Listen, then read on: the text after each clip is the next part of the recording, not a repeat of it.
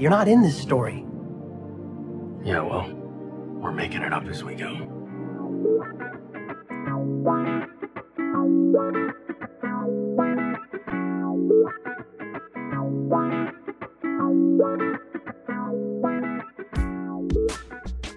Hello and welcome to Making It Up As We Go, a Destiel fanfiction anthology podcast. We're making it up as we go. I'm your host and reader, Nerdy Nerdenstein. The story is ours now. You can't have it back. Please be warned that the stories featured can and will contain explicit sexual content and is not intended for young audiences.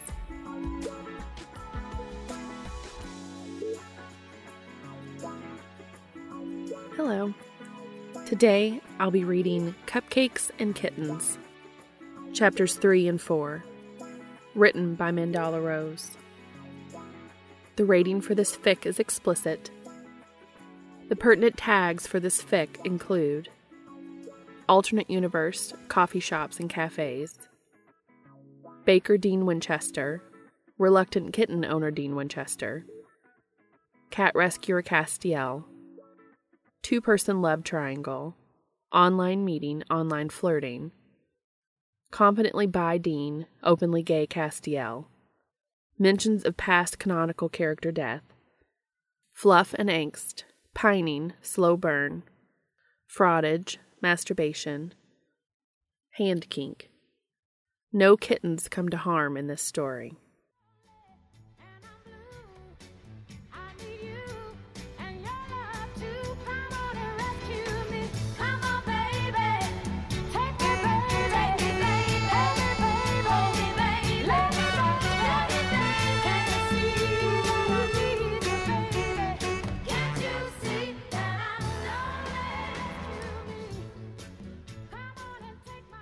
Chapter 3.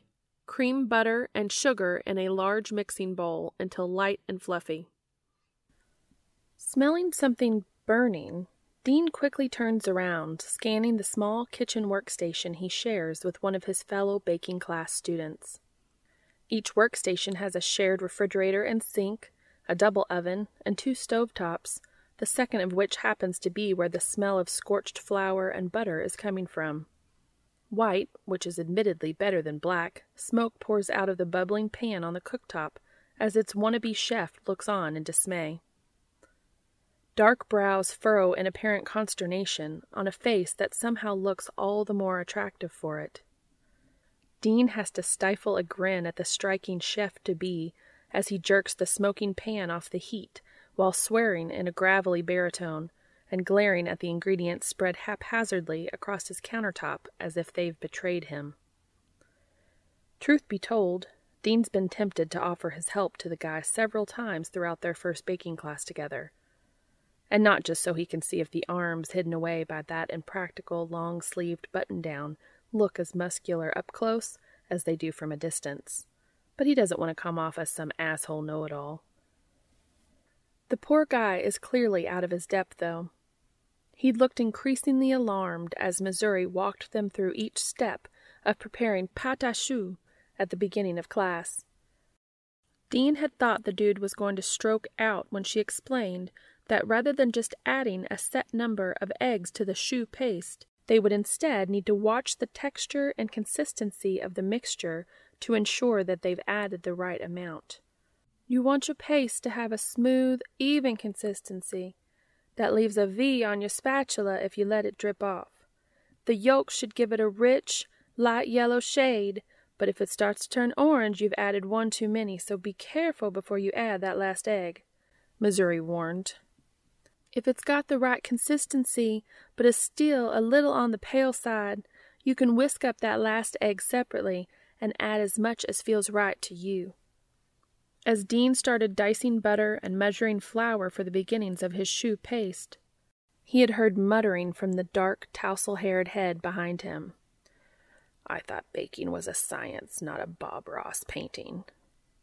Dean snickered, but not wanting to come across as a creeper, had kept to his side of their shared workspace, and tried to keep his eyes on his own cooking, and not the perfectly rounded backside of the man working at the next stovetop. Now, though, he's pretty sure he'll be even more of an asshole if he doesn't intervene before his kitchen mate burns down half the building. Dean's just finished mixing in his eggs one at a time until the mixture in his bowl turned into a smooth, golden yellow paste with the consistency Missouri had explained earlier. But the glowering man on the other side of the kitchen has barely made it past the first step, boiling water. Actually, it looks as if he'd managed to boil the water and melt the butter okay, with trouble starting when he added the flour to begin forming the paste that would have become the pâte à choux dough. "You forgot to turn the heat down," Dean says over the man's frustrated muttering, trying to ignore the fact that this dude somehow makes swearing at pastry dough sound sexy as hell. Oh, comes the disgruntled response as Gravel Voice glances at Dean and then quickly looks away to turn the dial for his burner down from the high setting he'd used for boiling the water and butter to the medium-low it needs to be for cooking the flour paste. He and Dean both stare at the scorched pan, crispy brown lumps of flour sitting in far too little oily water now that much of it has boiled away. "This isn't salvageable, is it?" Gravel Voice asks Dean sadly, finally drawing his eyes up from the choux disaster in front of him. And holy shit are those eyes blue. Trying desperately to forget the fact that he's always been an absolute sucker for blue eyes. And that's just regular blue eyes, not eyes that look like they should be surrounded by palm trees and untouched white sand beaches. Dean clears his throat. "Probably not if you actually plan to eat it later, but mine's finished, so if we work together, we can get your pastry made before it's time to go on to the next step." The words come out in a rush, and Dean focuses every bit of his mental energy on not blushing like the hopeless idiot he is. "Oh." Oasis eyes widen. "That's very kind of you, but you don't have to." "Hey, it's no problem, really. We're supposed to taste one another's final product, so consider it an act of self-preservation." Dean's joke startles a laugh out of Blue Eyes, who gestures to his countertop. "Well, when you put it like that, I suppose it would be horribly rude of me to refuse your help and condemn you to my cooking. I'm Castiel." Castiel stretches out his hand for Dean to shake. "Dean," he answers with a grin, shaking hands and making his way over to the cutting board, where he starts dicing up more butter, while Cass measures out new flour for the choux. Dean tries not to backseat bake too much, but he can't help but cut in at a few crucial points, if for no other reason than to keep them from ruining another of the cooking class's pans. "Whoa, Cass, good job remembering to turn the heat down, but you're still going to want to move the pan to another burner before you add the flour, to give this one a chance to cool down." His kitchen mate arches an eyebrow, but he seems more amused than put out as he follows Dean's advice. "Cass." "Hey, it's not my fault your name's such a mouthful. By the time I'd gotten the whole thing out, your paste would have been ruined again." Unfortunately, we can't all be blessed with straightforward, single-syllable names. Though, he tilts his head consideringly, Cass is actually one of the better nicknames I've been christened with. I think I like it. "Oh yeah? What's the worst then?" "Cassie. Hands down. It's what most of my family calls me.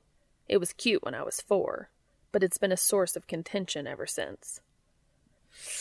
"Ooh," Dean hisses. "Yeah, that's rough. My first girlfriend was named Cassie, so you definitely don't need to worry about me calling you that. Don't need any reminders there. Cass it is." Dean watches Cass's face carefully at that revelation, and is fairly certain he's not imagining the hint of disappointment when he mentions Cassie's name. "Ah, I take it things didn't end well."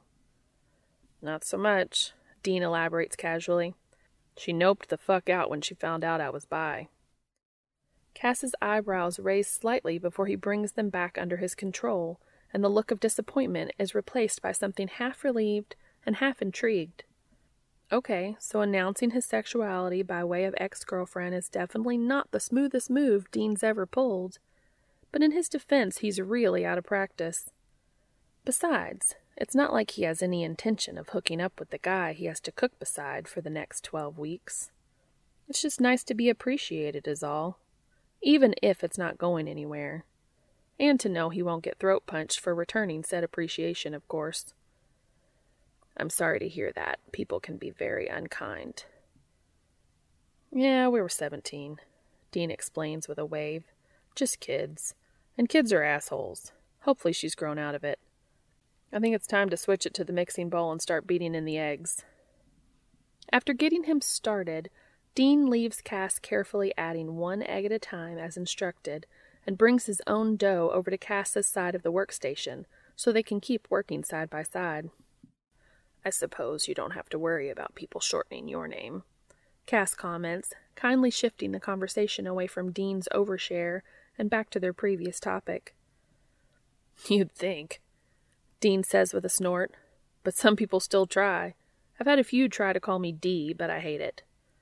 Cass fumbles the egg he's about to crack, ending up smashing it into the side of the mixing bowl with a wet crunch instead of the gentle tap Dean's sure he was aiming for.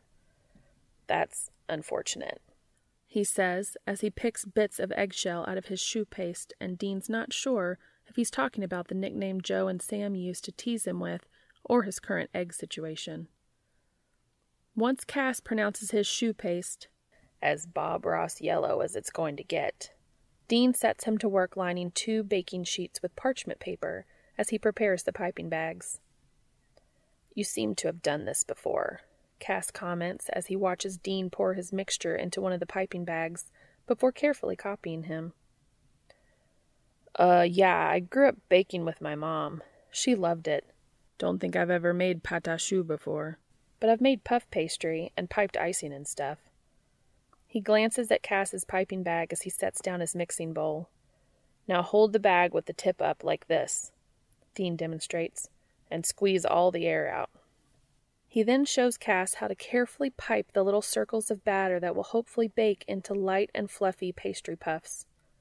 It takes Cass several false starts to get the hang of piping, including a trapped air incident that results in shoe spatter all over his baking sheet and requires a fresh sheet of parchment paper.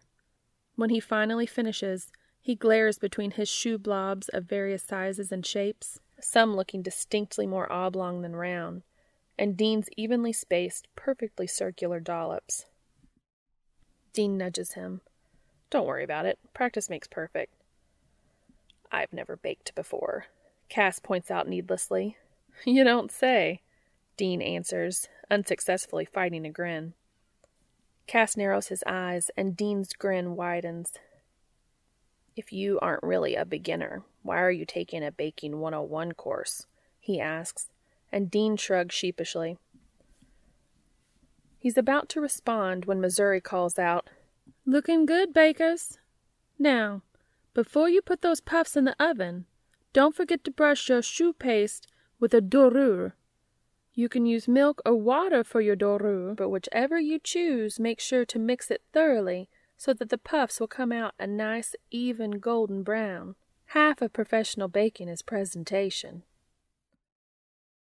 That's why, Dean says to Cass, nodding toward Missouri. Because fancy-ass chefs have to use words like dorure instead of just calling it an egg wash. I might know some of the basics, but I don't know all that professional terminology, or all the science behind it, he adds, as Missouri launches into an explanation about how the 3-step baking process is going to cause the puffs to rise, even without the use of a leavening agent. Cass hums in acknowledgement, as Missouri describes how the high heat of the oven will cause the liquid in their paste to quickly evaporate, the resulting steam bubbling up and forcing the pastry to rise. They place their baking sheets into the double oven, Cass's tray going on top, while Dean slides his into the bottom, and resolutely does not smirk and blush at any and all lame baking euphemisms, because he is a grown-up, thank you very much. They chat idly as they clean their workstations and wait for their first timer to beep, at which point they'll drop the temperature down from 425 degrees Fahrenheit to 375, so the pastries can finish baking without burning from the high heat. They work companionably, splitting the cleanup duties before tackling the dishes together. Cass washes their pans and mixing bowls. The burnt pan takes a little bit of elbow grease, but does eventually return to its previously unscorched state, while Dean dries. Then they each return their dishes to their respective cabinets on either side of the miniature kitchen. When the second timer beeps, Cass drops their oven temperatures further, to 300 degrees Fahrenheit, so the pastries can finish drying out and crisping up. Now, don't be too disappointed if you don't end up with the perfect pâte à choux your first time out of the gate, Missouri counsels them. This class isn't just about measuring out ingredients and following a recipe. You're here to learn how to rely on your senses and develop your baker's intuition, to learn why and how the steps in a recipe come together to produce something new and delicious instead of just assuming that they will. Pâte à choux is the perfect pastry to begin teaching you that, but it will take time and practice to hone your sixth sense in the kitchen.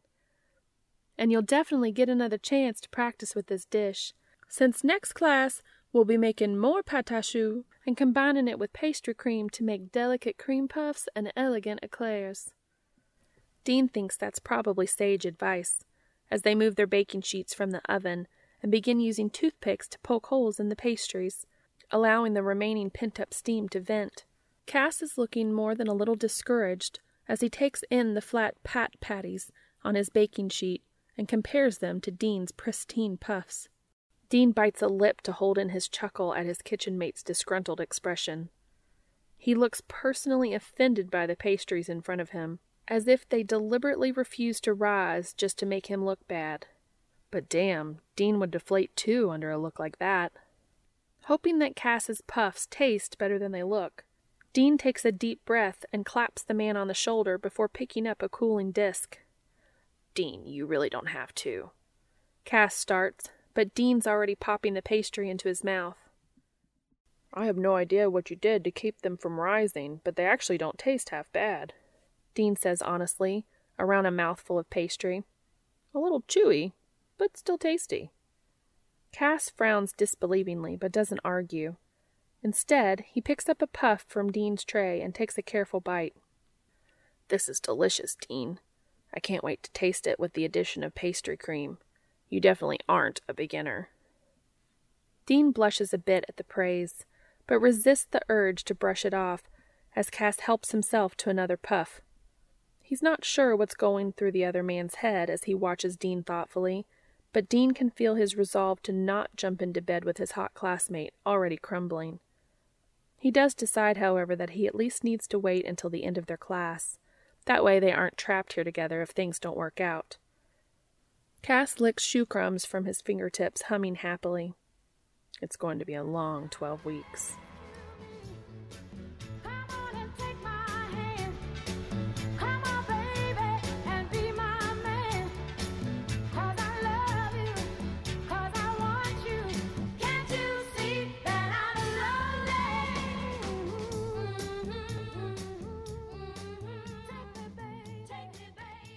Letting himself into his brother's apartment, Castiel stretches tiredly, feeling the stray shoe paste that had missed his white class apron stretch and crackle on the sleeve of his button-down.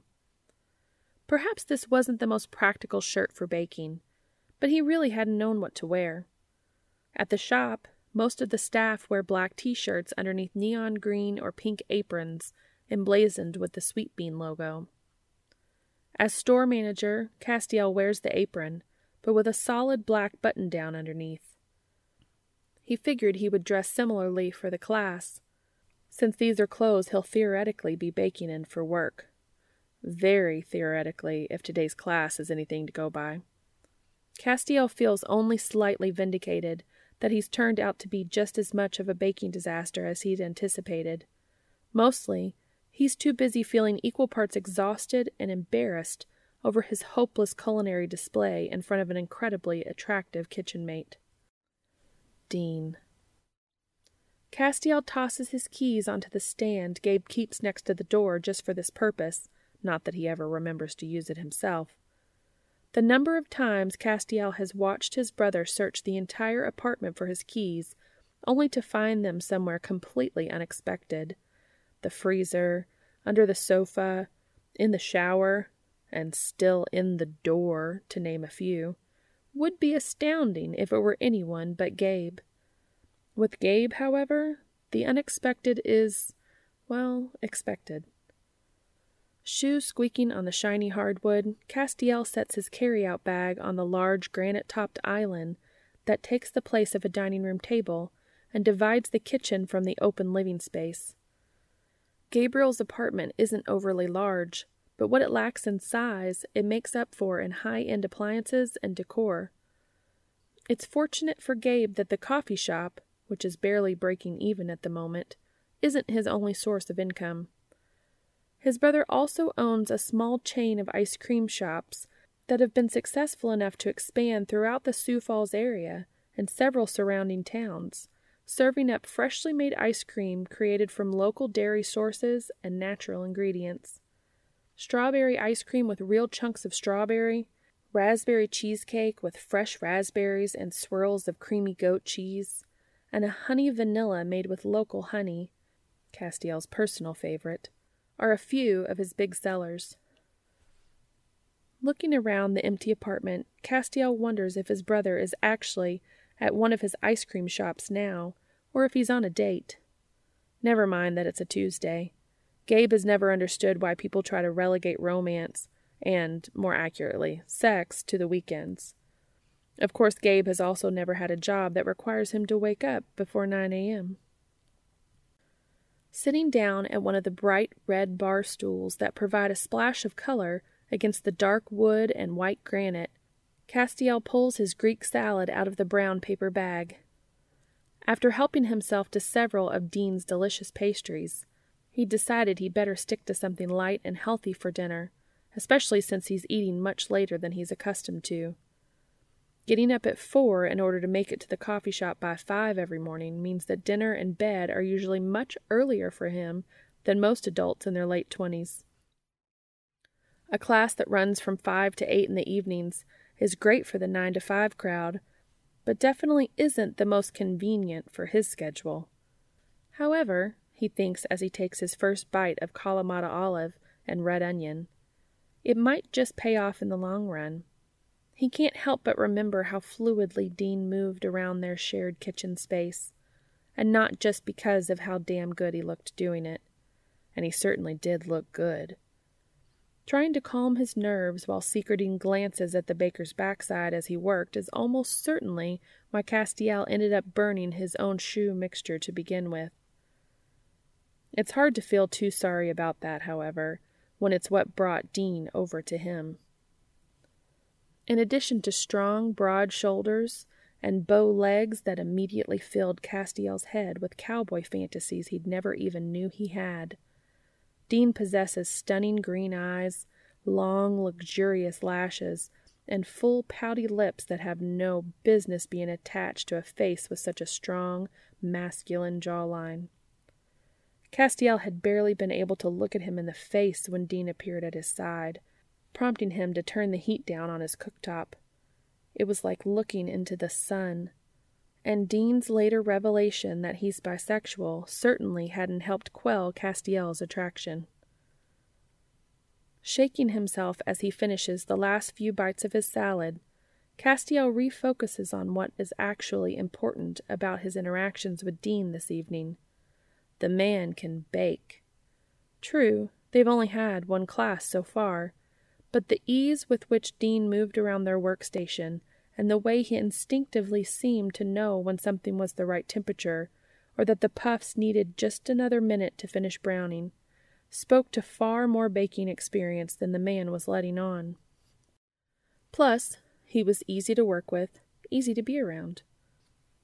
Dean had directed him kindly and effortlessly, never making Castiel feel bad about his subpar skills, easily dividing their labor, and creating an efficient workflow between the two of them. Those are skills that would be an asset in any workplace, and would be especially helpful when integrating a new business component into an existing model.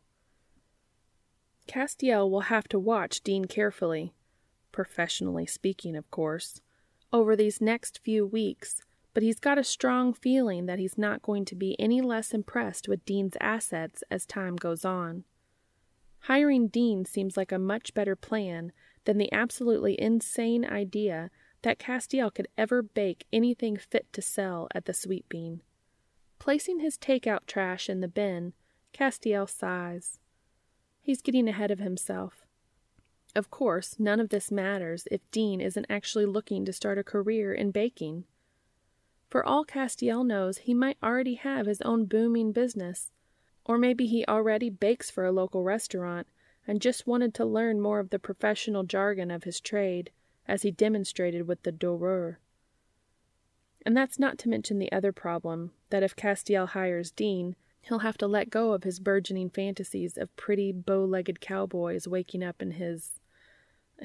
well, perhaps he's putting the cart ahead of the horse there as well. It's not like he could bring Dean home to the air mattress in his brother's living room anyways. He's better off hiring Dean and saving his current place of business, so that maybe someday he'll be able to afford an apartment and bed of his own again. Flopping down on the white sofa that's been shoved to the back of the wall of the living room to make space for the full-size air mattress, Castiel finally pulls his phone out of his pocket, face lighting up with a tired smile as he sees a waiting message from Dee. He grins for a moment, remembering Dean talking about how he hates when people shorten his name that way. He wonders idly what D might stand for. David? Daniel? Denny? He frowns at that last one. He's not sure why, but he hopes it's not Denny. That name just doesn't seem to set right with him for some reason. Looking down at the message from D, he finds himself smiling again. Hey, wanted to let you know I thought about what you said, about making a change or whatever, and going for my dream job. And, yeah, kind of took your advice. So thanks. That's wonderful to hear, Dee. I'm very happy for you. I hope it works out. As he types out his response, Castiel wonders what Dee's change is, but he doesn't feel like they're at a point where he can ask. They've both been pretty vague regarding the day-to-day details of their lives and work. Even though Castiel can now name Dee's 3 favorite movies, knows that his favorite film genre is horror, his favorite author is Vonnegut, and that he loves classic rock, especially Led Zeppelin. He's more than a little surprised to discover that he and Dee, someone who had been a complete stranger just a couple of weeks ago, and is still such a mystery in so many ways, starting with what he even looks like, have become fast friends. It's undeniable, though. Though Dee still talks about the kitten he's fostering frequently, it's more to share funny stories of the little fuzzball's antics than to ask about how to care for her. His phone buzzes again. Well, it's nothing yet. Not really. Just taking a class. Trying to figure out if it's something I can actually do, you know? But it's a step. Every journey starts with a single step. Getting poetic on me, CJ? Castiel immediately winces at the cliched expression. Very smooth, Novak. He's sure that's just the kind of meaningless platitude his friend is looking for. He thinks about his abysmal adventures in baking this evening, and wonders if he should share them with Dee. His friend might get a good laugh about Castiel's kitchen foibles. Dean certainly did, though he tried to hide it, and Castiel could tell the man was laughing with him more than at him. Dean seems like one of those people who just naturally includes everyone in the joke, making sure no one feels left out or singled out. One more check in the convince the cowboy baker to let himself be hired column. Hardly. Poetry is one of many skills I do not possess. That's okay. I'm sure you've got plenty of other skills. He follows this message with a winking emoji. Castiel blinks. Was that a flirtation? Is Dee flirting with him? He takes a moment to parse out how he feels about that, and surprisingly finds that he doesn't mind. Maybe it's having spent the evening making a fool of himself in the presence of someone as attractive as Dean, but the thought that someone actually finds Castiel worthy of flirting with feels rather nice. He must be taking too long to respond, though, judging by the sudden flurry of messages appearing in succession on his screen. Sorry about that. Just joking around. Sorry if I made you uncomfortable. Fuck. Apparently my brain-to-text filter is just as shitty as my brain-to-mouth one. Seriously, sorry if I offended you. Okay, I'll just stop replying and go crawl under a friggin' rock now. As quickly as he can, Castiel types out a response to quell Dee's spiraling. He bites his lip, wondering what Dee will make of it. Dee, please calm down. There's no need to crawl anywhere. I'm not offended. You aren't? Some strange guy on the internet flirts with another guy without invitation? Not trying to tell you how to live your life, man, but that should probably raise a red flag or 6. Castiel rolls his eyes. He types out his response, hitting send after each one to emphasize his points. First, I certainly hope you don't still consider us strangers at this point. Second, the fact that we're both men shouldn't be offensive, even if I were straight, but since I'm gay, it most assuredly doesn't bother me. Third, so that was a flirtation? It takes Dee a moment to type back, and Castiel starts to get nervous.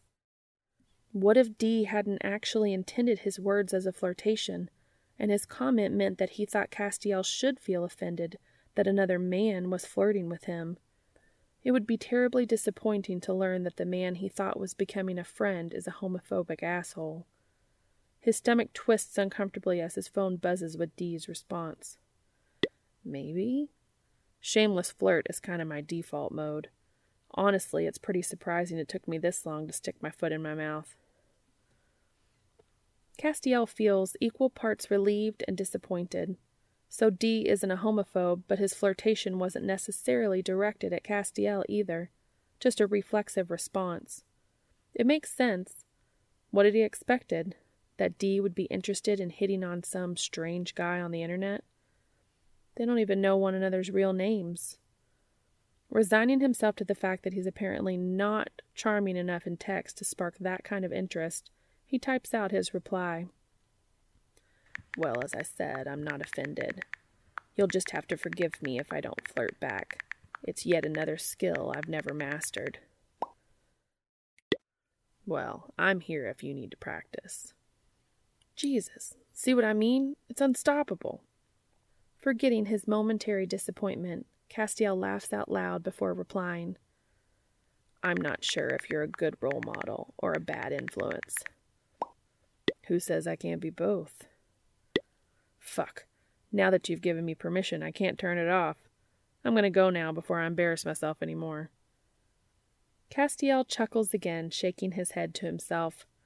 Charmed by Dee's embarrassed flirting, and somehow comforted by the fact that he's not the only one who has managed to make himself feel foolish tonight, he's still grinning to himself as he changes out of his flour-coated clothes and collapses onto his blow-up bed.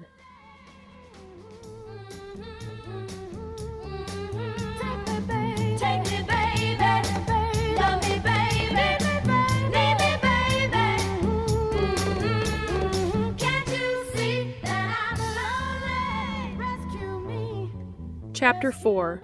Mix in eggs one at a time. Head nodding along and hips swaying, so sue him, to ZZ Top on the boombox.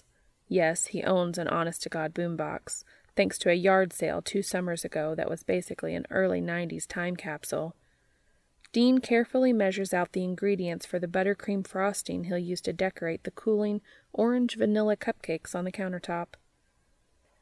According to Missouri, a lot of professional bakers use food scales to get more accurate measurements, but Dean has to make do with his mom's old dinged-up metal measuring cups, and honestly, he wouldn't change that bit.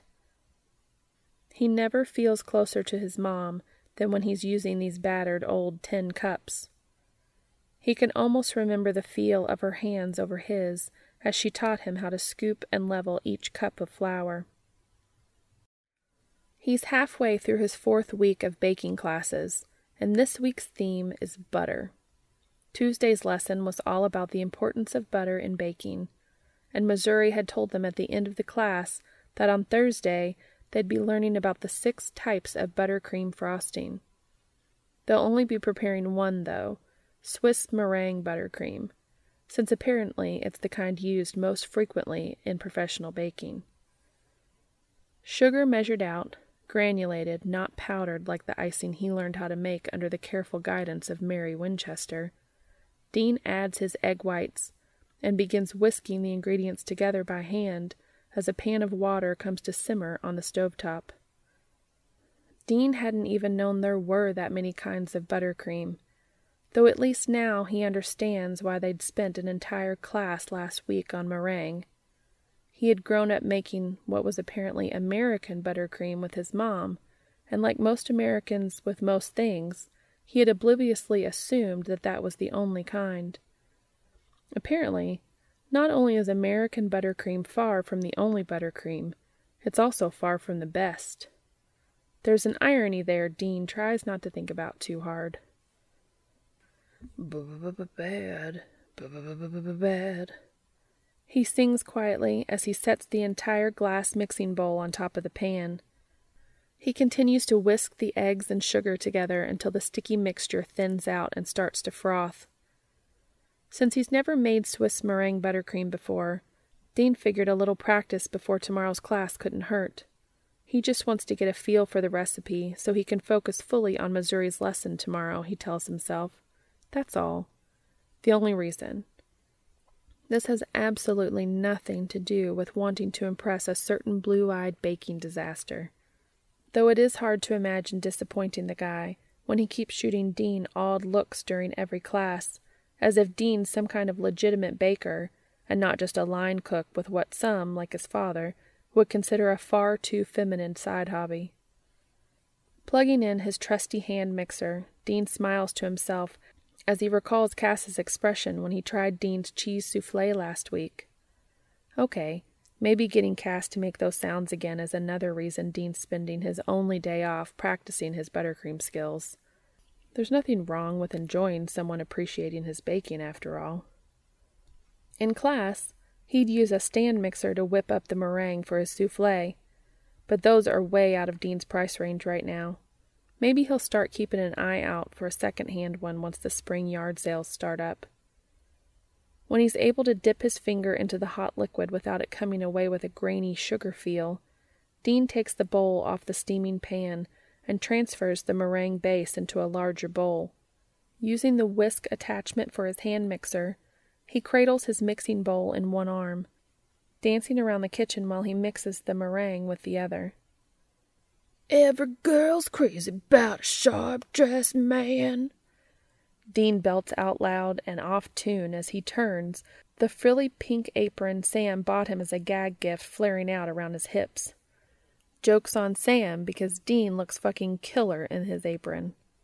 As he spins, because full-grown men definitely do not twirl, around the kitchen, his thoughts wander back to his classmate.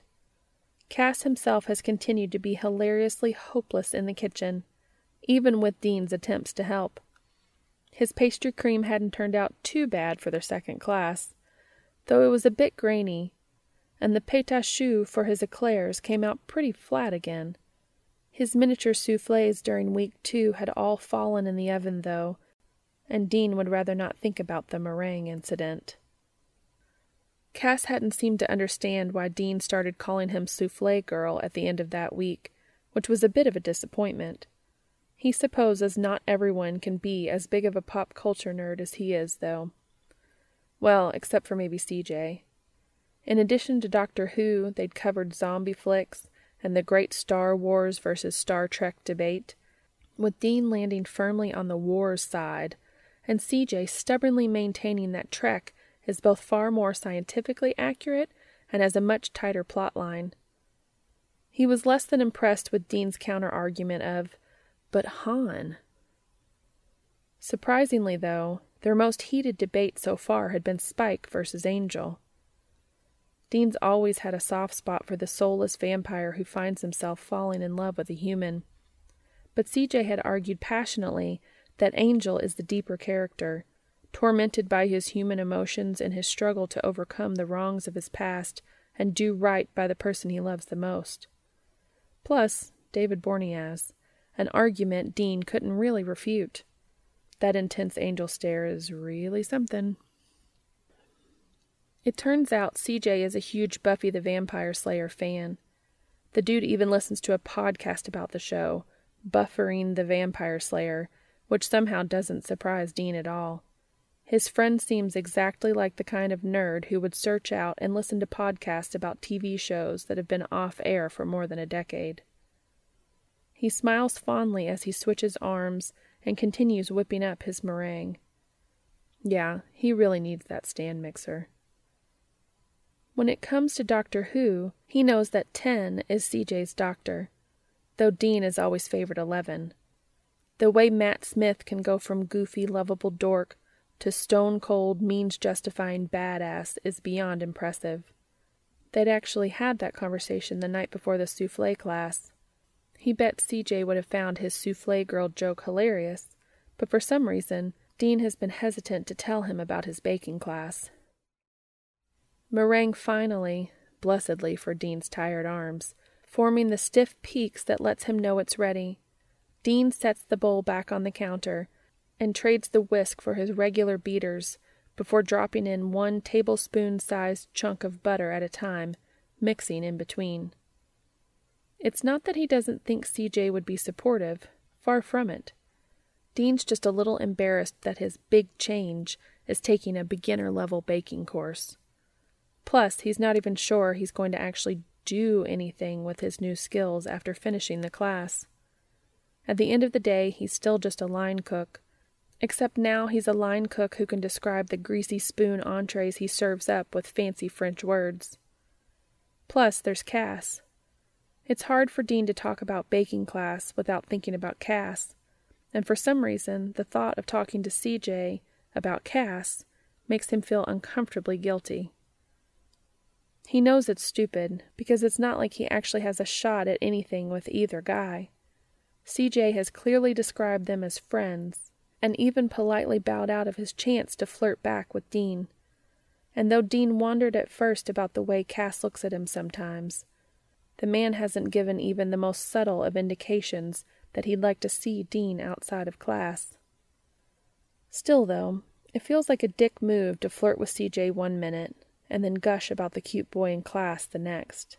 So Dean keeps his teenage crush to himself and waits for it to pass.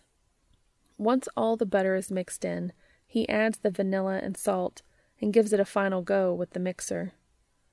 Dipping in a clean finger, Dean takes a taste of his freshly made Swiss meringue buttercream and groans appreciatively.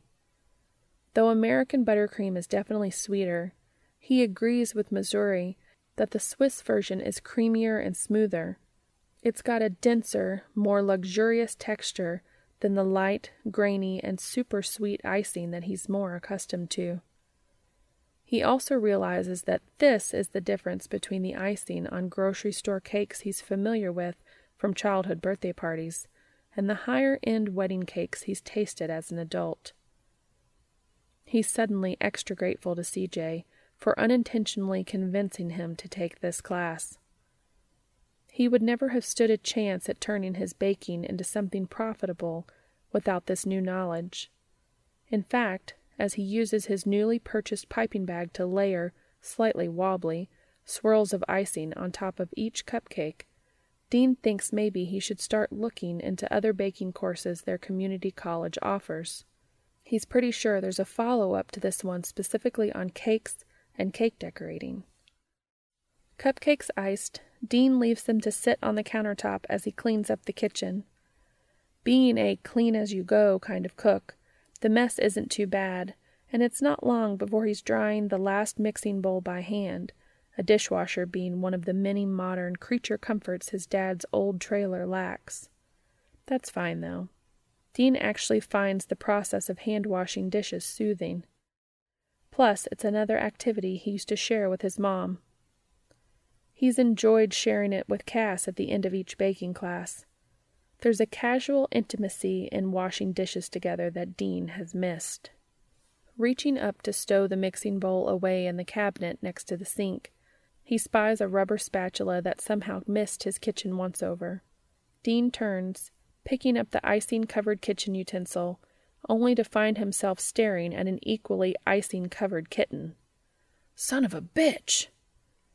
White icing paw prints covered Dean's countertop, matching paw-shaped depressions in several of his freshly iced cupcakes. Dean's stringless Omaha hoodie hanging askew from one of the stools on the other side of the peninsula countertop tells the story of how the kitten climbed her way to confectionery conquest. Over the past few weeks, she's become increasingly playful, if playful is the right word for a goddamn destructive domestic terrorist who thrives on causing chaos and making Dean's life more difficult in 1,000 tiny ways. In addition to her sneak attacks, which still manage to scare the hell out of Dean every damn time, she's also taken to climbing everything she can find. It's a good thing his sofa was already a second-hand piece of crap. Knocking things off of end tables, and stealing and hiding whatever of Dean's belongings are small enough for her to carry. Fortunately, her hiding spots are fairly predictable. Dean's gotten used to searching under the couch for his keys and sunglasses. Of course, the first time this happened, and he couldn't find said sunglasses, driving to work with the sun reflecting off their fresh, mid-March snowfall had nearly blinded him.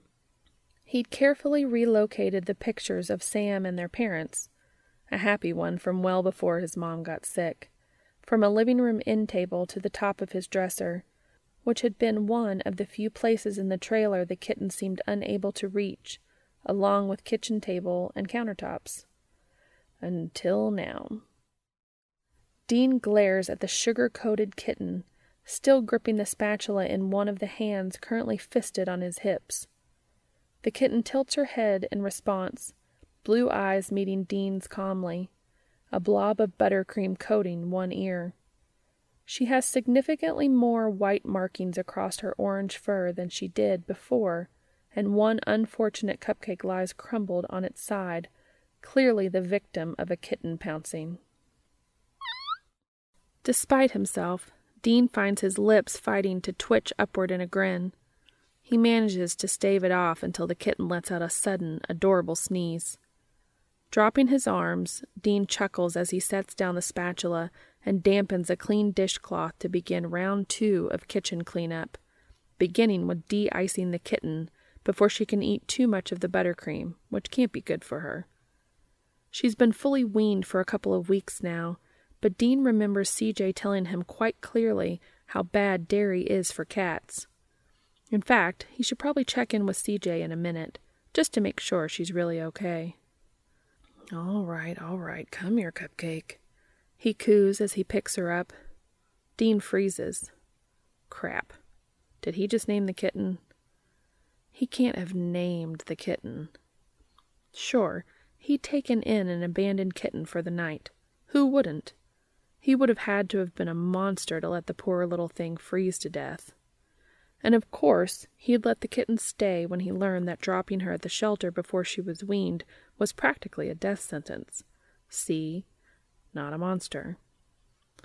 It was by necessity that he had bought her a litter box and a cat bed, matching food and water dishes, a scratching post, and half the cat toys Purrs and Paws had to offer. That just made sense. Most of that stuff was meant to keep the little orange asshole first time he'd said that about someone not holding a political office, from destroying his house. And if she ended up ignoring the cat bed completely, in favor of curling up on Dean's bed behind his knee or in the crook of his neck, well, that really couldn't be helped. She was going to jump up there as soon as he was asleep anyway. He might as well just let them both get comfortable from the get-go. And maybe he had been procrastinating on taking her to the shelter since she weaned onto solid food. But hey, he didn't want her going to just anyone. With the kind of limited resources CJ said the shelter has, they probably can't be too choosy about who they let adopt. He figured when the time was right, he'd let CJ and his cat rescue buddies find a good home for her. Despite all of the above, however, there was one thing Dean hadn't done. One thing he refused to do. He hadn't given the kitten a name. Names are permanent. Names imply belonging. Dean sighs. Shit. He's named the kitten. Pulling out his phone, he opens a message to CJ. Looks like Cupcake the kitten is here to stay.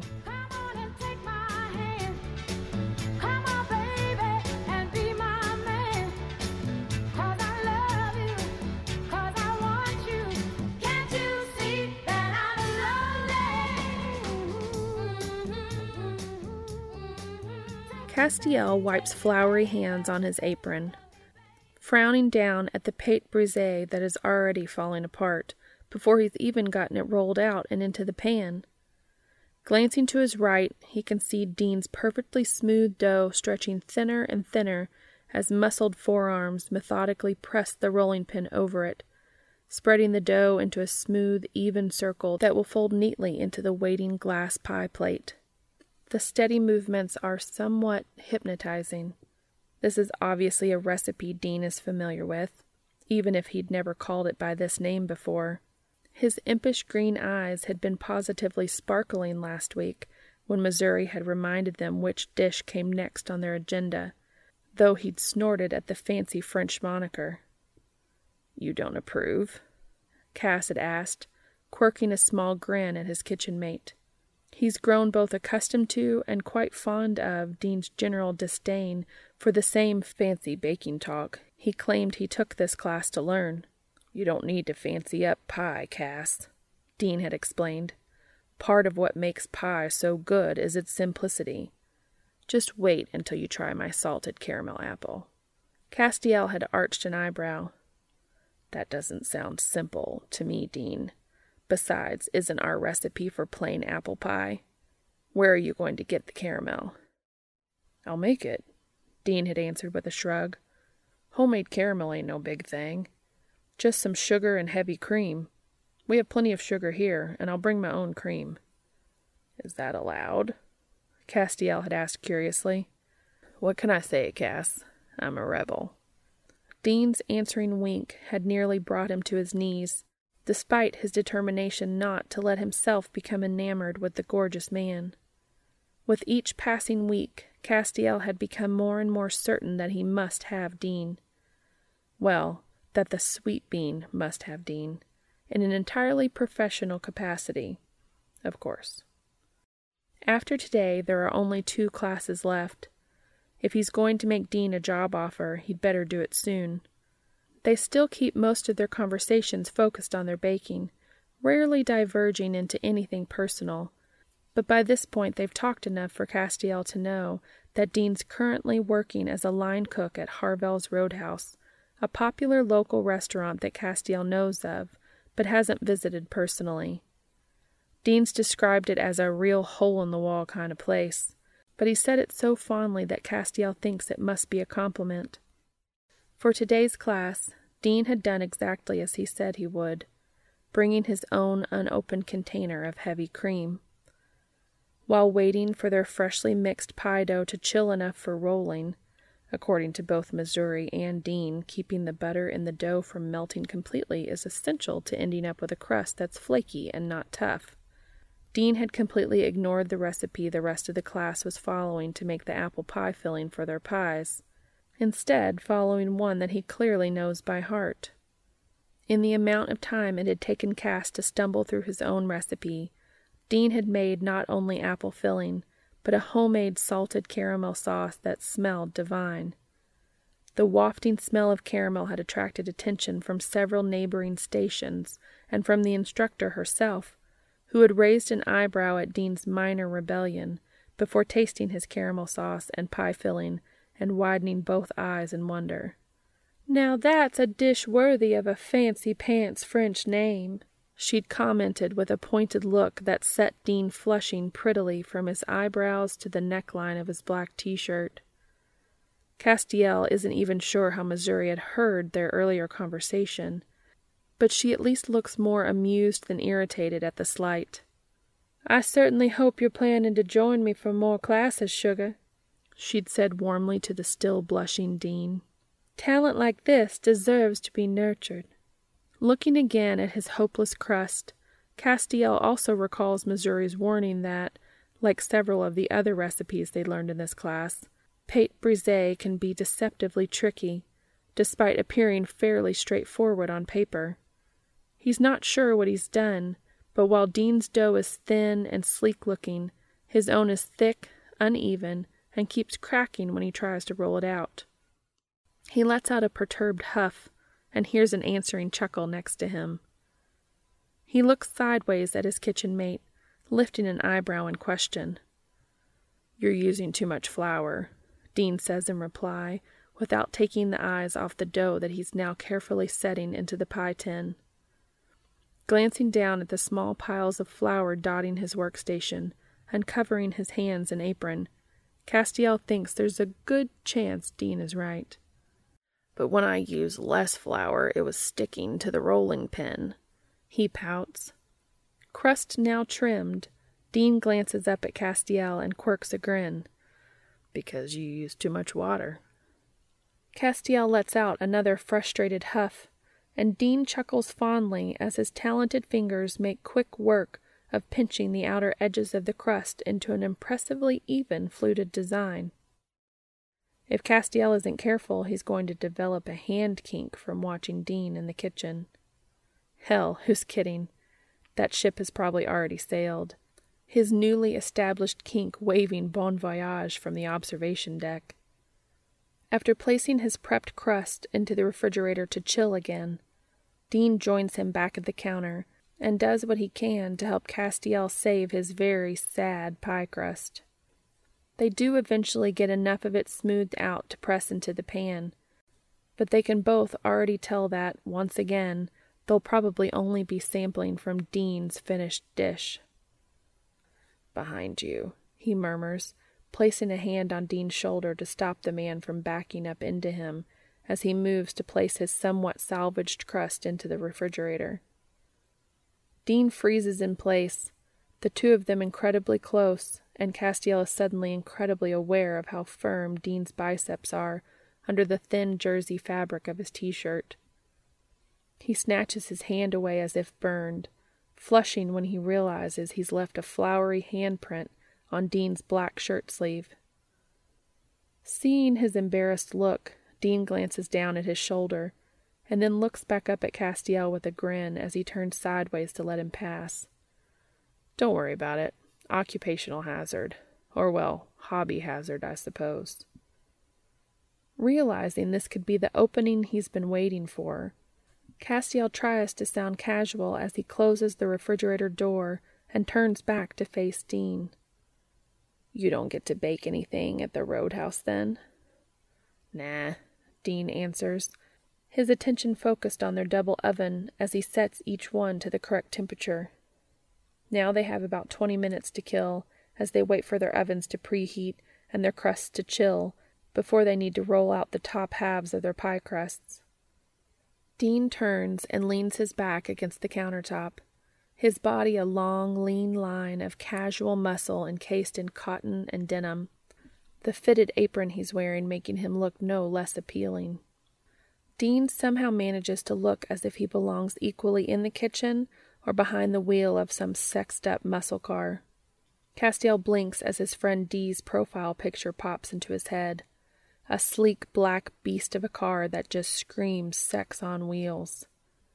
He wonders for a moment if that car's owner is even half as sexy as the man standing across from him, and then feels immediately guilty. "That's unfortunate." Castiel tries to sound sympathetic as he mentally berates himself. What does it matter what Dee looks like? For one thing, they're friends, and friends who barely know one another, despite Dee's casual flirting. Though they've had hours of online conversations by this point, when it comes to real-life details, all Castiel knows is that Dee works at a bar, is taking a class, so hopefully he won't always work there, and is apparently a car guy, judging by the profile picture and Twitter handle. With such little information to go on, it's no wonder his brain keeps intermixing Dee with Dean, who is currently the other most interesting thing in Castiel's life. The name similarity doesn't help either. though he knows that Dean hates to have his name shortened that way. Still, though, Castiel finds himself reminded of his online friend frequently while talking with Dean in class. Dean will say something that reminds him of something Dee said, or a joke Dee made, or just something Dee would think was funny. During their class a few weeks ago, for instance, Dean had started telling Castiel about his favorite cupcake recipe as they made buttercream icing, and Castiel was immediately reminded of his conversation with Dee the night before, in which he learned that not only had Dee decided to keep the kitten, which was no surprise to Castiel by that point, but had decided to call her Cupcake, for reasons he refused to disclose. Or the souffle class before that, when Dean had called him Souffle Girl, the day after he and Dee had discussed their doctors. He'd been so shocked by the timing of the joke, and the fact that Dean apparently knew Doctor Who, that the moment had passed before he could even begin to formulate an appropriate response. Cass isn't stupid, of course. He knows what it means when you think about someone so frequently that even the most minor, seemingly unrelated things bring them almost immediately to mind. When those memories bring with them a tingling warmth in your chest, and seeing their name pop up on your phone sends a thrill of excitement down your spine. Clearly he's developing a crush on his mystery friend, which wouldn't be so bad, he supposes, if he weren't also developing a crush on his classmate/would-be employee. Dealing with one hopeless crush is difficult enough. How is one supposed to deal with two? Ellen's dessert menu is pretty limited, mostly sundaes and milkshakes. Dean explains further. People really come there for the burgers and the beers. Most are too stuffed by the end of their meal to order dessert, so baked goods would just go to waste. Ice cream keeps longer. So, what are your plans after this class, then? Castiel asks curiously. Dean shrugs. I don't know. Keep working at the Roadhouse, I guess. Maybe take those other classes Missouri mentioned, if I can afford them. Might need to save up a little first. Castiel hums noncommittally. My brother, the one who owns the coffee shop I manage, also owns Sweet Scoops ice cream. He thought about bringing ice cream into the coffee shop for similar reasons. Plus, of course, because neither of us can bake. Unfortunately, though, you can't really get away with having a coffee shop without some kind of baked goods. Dean grins. And that's why you're here, right? Ostensibly, yes, Castiel grimaces. But you can see how well that plan is turning out. I had hoped to learn to at least passably bake a couple of coffee shop staples. Croissants, scones, and the like. But it turns out those are all more complicated than I anticipated, especially the scones. Dude, don't remind me about the scones, Dean says with a mock shudder, and Castiel flicks a stray chunk of pie dough at him from the countertop. Waggling his eyebrows at Castiel's glare, Dean goes on. You know, it's good to have a few coffee shop standards on hand every day, like blueberry muffins or cranberry orange scones, things everyone likes. But you should also have a couple of specialty items, something that people can only get at your shop, you know?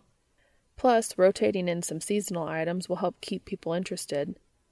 Some people might have the willpower to resist something they know they can order any time, but if they know it's only available for a limited time, they'll be more likely to indulge. Castiel hums again. Yes, we do that with our lattes and specialty drinks.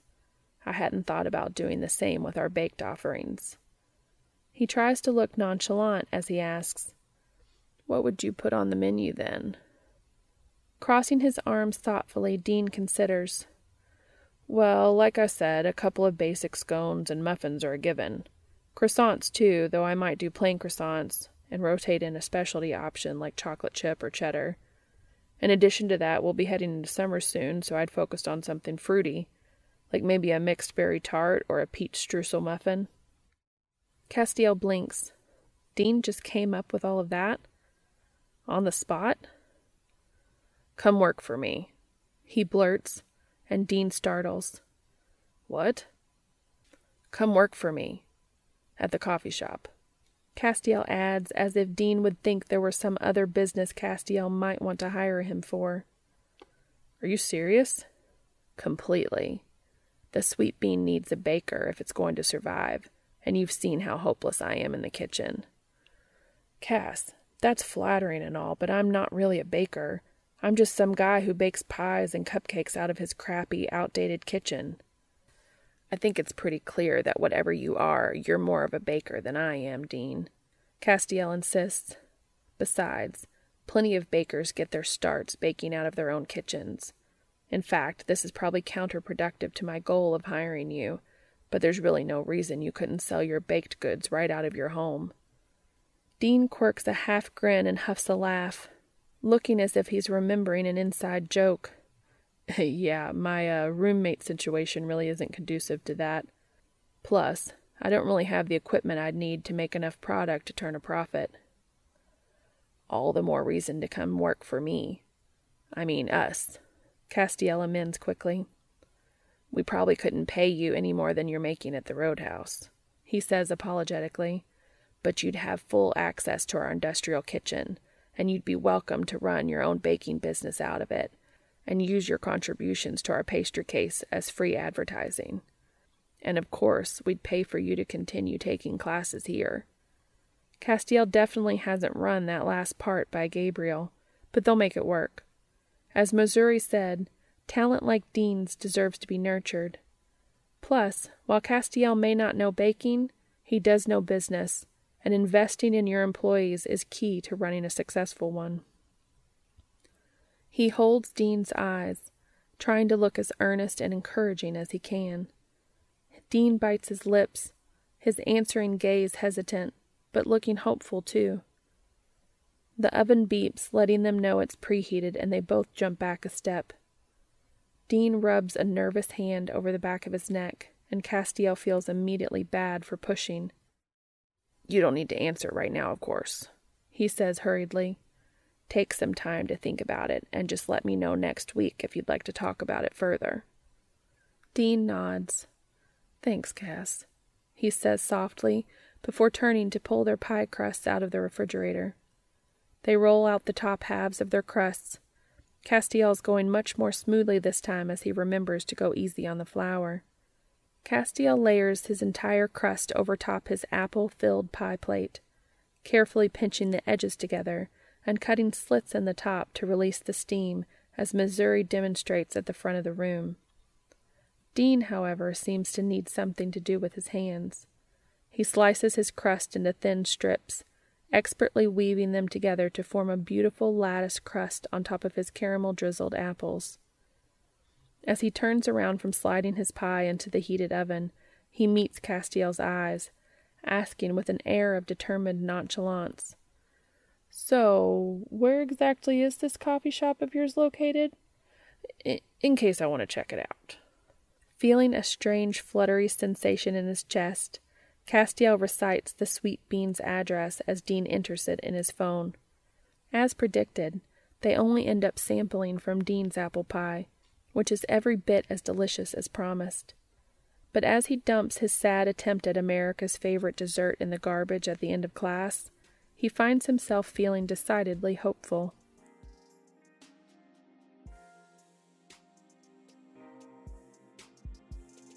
Thank you so much for your support. I can be contacted on Twitter, Tumblr, or at makingitupaswegopod@gmail.com. If you are able, please go to the author's AO3 story and give comments and kudos to them for sharing this with us. The link is in the show notes. This will also be posted on AO3 as a podfic under my username, and the link will be in the show notes as well. As always, thank you so much for listening.